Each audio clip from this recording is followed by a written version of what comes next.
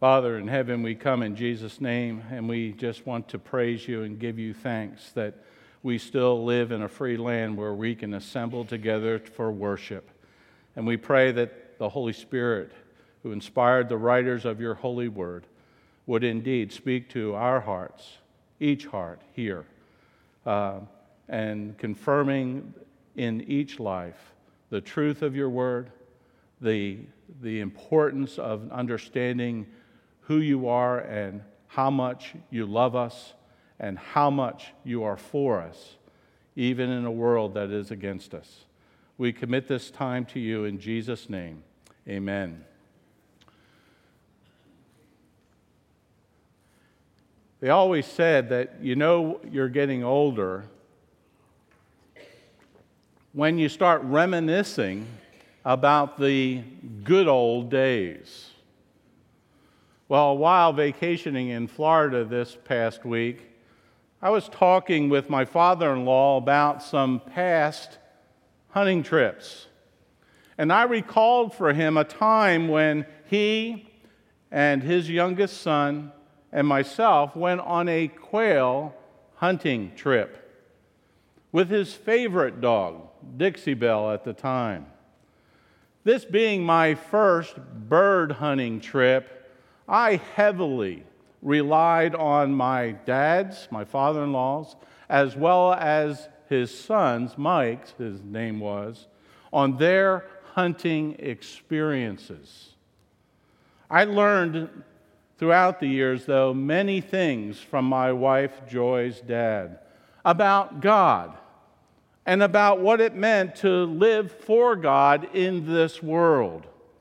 But one thing I remembered about hunting was Dad's very wise advice about shooting a shotgun at quail in the fields.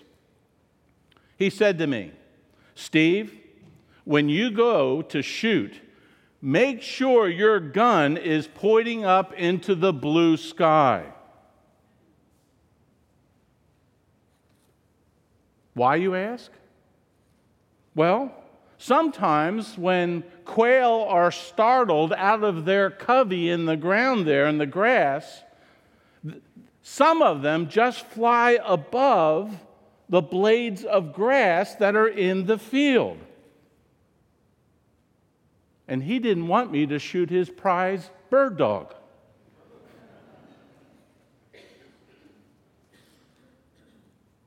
I sure hope that as I was learning from my dad and my brother-in-law Mike, that we are all wanting and willing to learn from others. That we have teachable minds and humble hearts. Because you know what will happen when we do? We will continue to be learners of what God wants us to know and live by in our lives. And it'll come from those God actually brings into our lives, who are wiser and who are more competent than we. Crucial to this, though, to gaining such wisdom and such insight into life and how God wants us to live, is making sure that we are keeping company with godly, wise, and experienced people. This morning, we read texts from the Old Testament, from the Gospels, and from the Epistles. And we are going to be today in the company of three godly, wise, experienced men of God who are actually dealing with three distinctively different periods of time in biblical history, and who are dealing also with diverse life circumstances that they are facing. And yet together, as we read through them, all are facing their own mortality. And yet, all of them desire to bless by communicating godly wisdom and experience to God's people who are going to live on. Before we look at these three men, I would like to ask you, if you were in that type of similar situation and you knew that your life was coming to an end, what circumstances of experience and wisdom would you want to share with your wife, with your children and grandchildren, with your family, your extended family, or with your close friends, or maybe even with this church family, when you knew that you were going to die? Some are already doing it. They're keeping personal journals of how God has been blessing their lives, how His Word has spoken to their hearts, and how God has been answering prayers that you have been lifting up to the Lord. And that through His loving grace and power being poured out in your life in times of weakness, of tragedy, making you strong in faith through those adversities. Others are actually posting signs up. They're using photos, paintings, calligraphies, and they're hanging them on the walls of their homes, or in their offices, or in their places of business. Or they're just gifting them out so that others are blessed. Still, there are many who are making spiritual memories. They're doing it through their service to the Lord and the gospel ministry, both within as well as outside the church. They're testifying through their ministry of God's love, His mercy, His grace, His truth, His power to save sinners through the gospel. And whether you are young today, like these young guys over here, or you're much older, and I won't point to you. One thing is going to happen. We are all going to die. And each one of us must consider seriously our own mortality, but also what we are going to leave behind as our legacy of godly wisdom and experiences to those who would live on. In Joshua chapter 23, we're at a stage in Joshua's life where he has indeed led the nation of Israel into the conquest of the promised land. And there's peace on every side. And he calls all Israel, including the elders, the heads, the judges, the officers, to give them his final words. Remember, as we read there in chapter 23, verse 3, he says to them, "You have seen all that the Lord your God has done. And it was because of you, his covenant people. For the Lord your God is he who has been fighting for you." He goes on and he says, "And the Lord your God will continue. He will thrust them out. He will drive them out from before you. And you will possess their land, just as the Lord your God promised you." One thing that we need to keep in mind in relationship to this word from Joshua is this. As God's covenant people, we must stay faith-focused on all that the Lord our God has done for us. For the Lord our God is He who has victoriously fought the battle to grant us salvation by faith in Jesus Christ, and has promised through Christ a far greater heavenly inheritance yet to come. We must never, beloved, question that God is for us.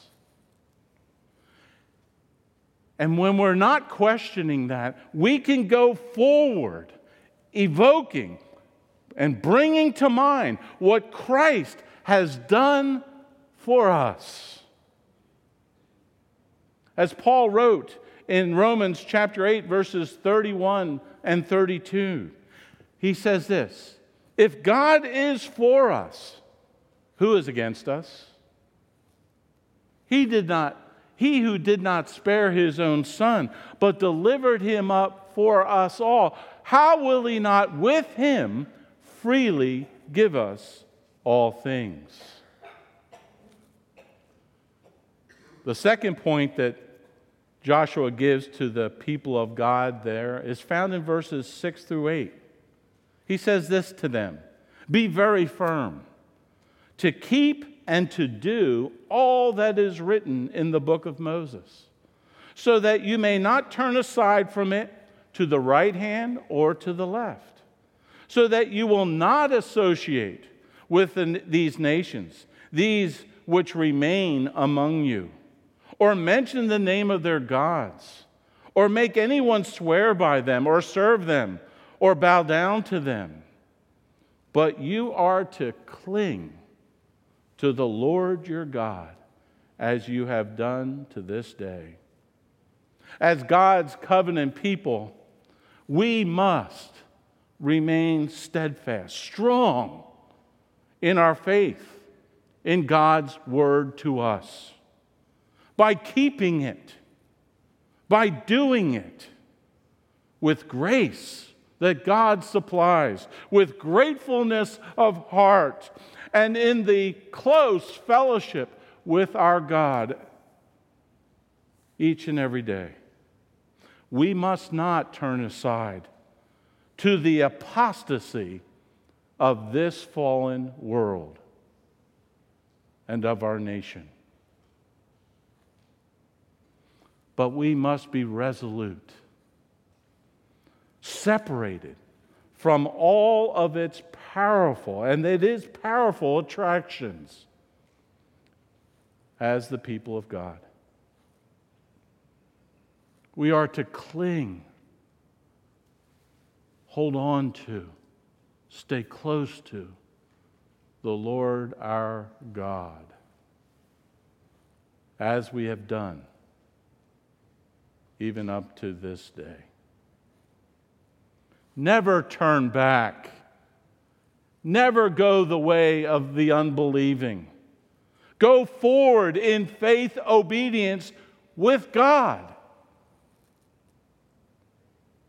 The third point he gives is found in verse 11 and 14. He says to them, "So take diligent heed to yourselves to love the Lord your God." In verse 14, "You know in all your hearts and in all your souls not one word of all the good words which the Lord your God spoke concerning you has failed. All have been fulfilled for you. Not one of them has failed." We need to know that what God says He's going to do. As God's covenant people, we need to have such a love for the Lord. We need to guard our hearts from the things and the attractions and the allurements of this world. We need to guard our hearts so that our love is not lost for the Lord our God. And we need to know in our hearts, in the depths of our souls, with a faith certainty that as God has said, so He will do. His promises to us in Christ will be fulfilled. He will never leave us, nor forsake us, nor fail His redeemed people. The promises of God in Christ are yes, and through Christ they are amen, as it says there in 2 Corinthians chapter 1, verses 20 and 21. Therefore, we must never lose our first love. Never lose our love for our God, who so loves us, but go forward, grateful for His loving care and His devotion for us who are in Christ.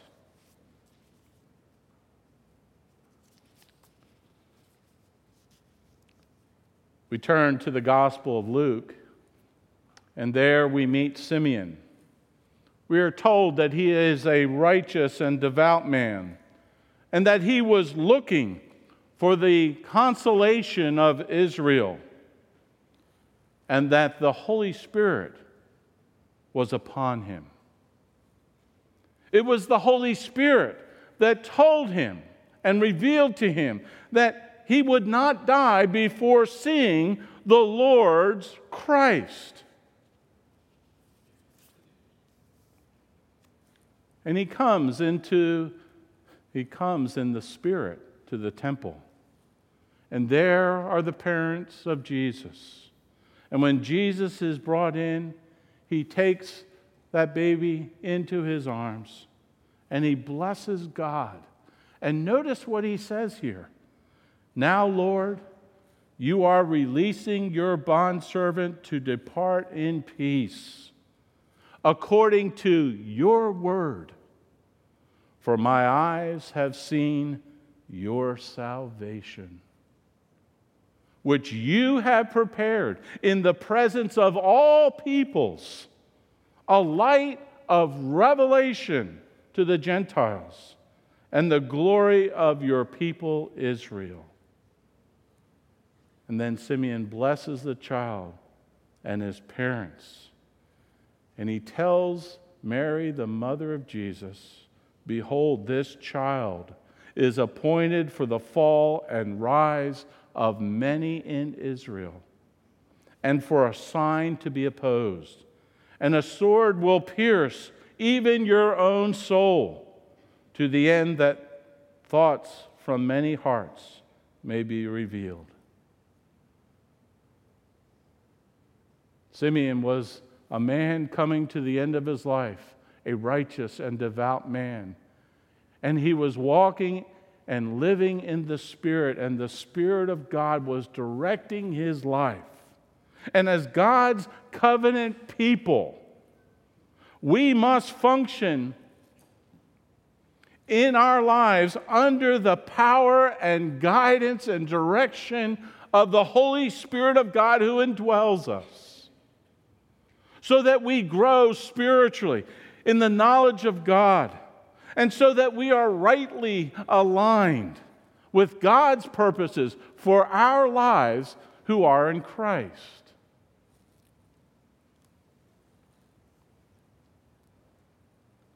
Never try to function in life without asking the Holy Spirit to guide and direct you in the ways of the Lord. We should be doing that daily. Every morning when we wake up, asking God by His Spirit to guide us and direct us in the way He wants us to go. Never function in life without the Holy Spirit. Go forward with the Holy Spirit's presence, with the Holy Spirit's peace and power and guidance in your life. As Paul says there in Galatians 5, verse 25, if we live by the Spirit, let us also walk by the Spirit. Finally, we turn to the life of Paul. Paul exhorts young Timothy that he has been one who has been a faithful disciple. He has followed him through his ministries. He has gone through and heard his teaching and watched his conduct, saw his purpose, his faith. He persevered with him. He was even in the midst of the persecutions and sufferings that Paul faced in his life and ministry. And Paul makes it clear to him. He says, out of them all, the Lord rescued me. And then he says this to him. Indeed, all who desire to live godly in Christ Jesus will be persecuted. You were given an example of what that persecution can be today through Christ's church.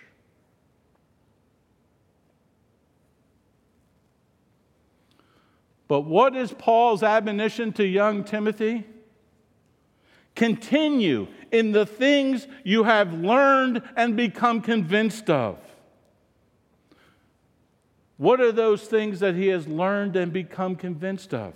It is the sacred writings, the scriptures, which are able to give you wisdom that leads to salvation through faith in the Lord Jesus Christ. And then he says this to him, I solemnly charge you in the presence of God and of Christ Jesus, preach the word. Preach the word. Be in season and out of season. Reprove, rebuke with all long suffering. Why? With great patience and instruction. He says the reason is, for the time will come when they will not endure sound doctrine, but wanting to have their ears tickled, they will accumulate for themselves teachers in accordance with their own desires, and will turn away their ears from the truth and will turn aside to myths. Therefore, he says, be sober in all things. Endure hardship. Do the work of an evangelist. Fulfill your ministry.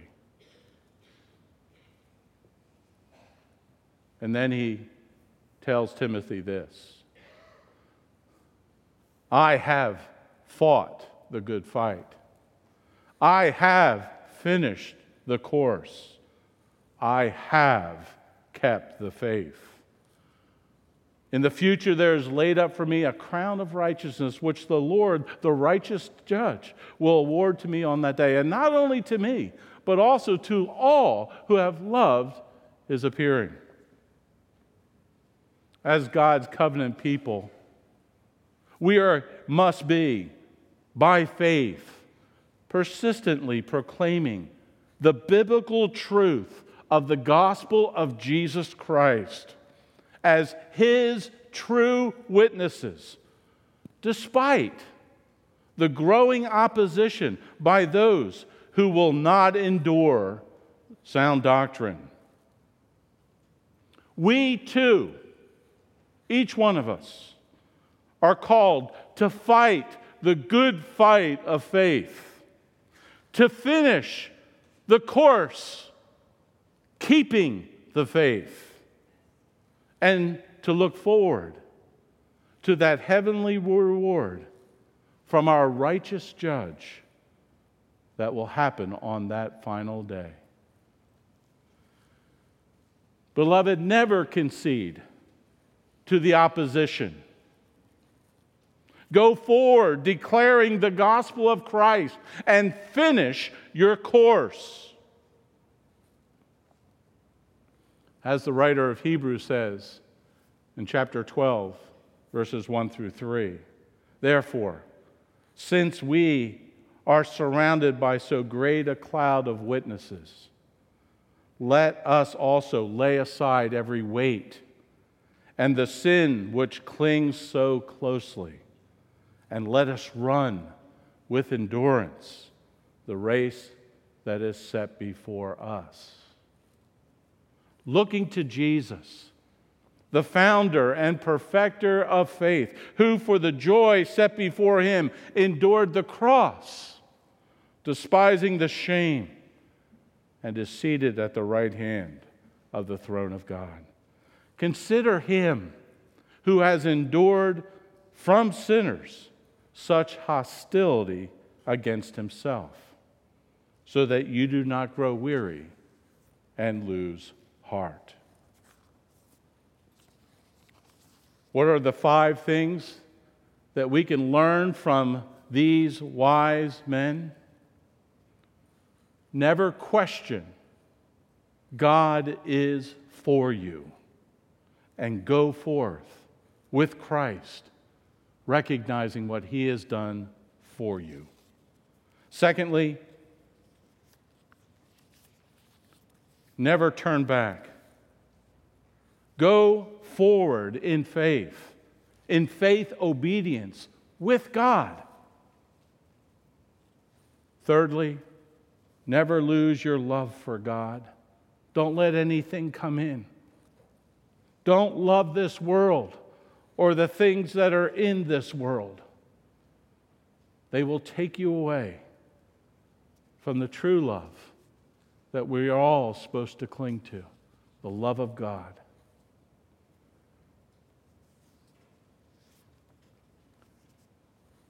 Fourth, never try to function in life without the Holy Spirit. Go forward in the Holy Spirit's presence, in his peace, in his power, and in his guidance.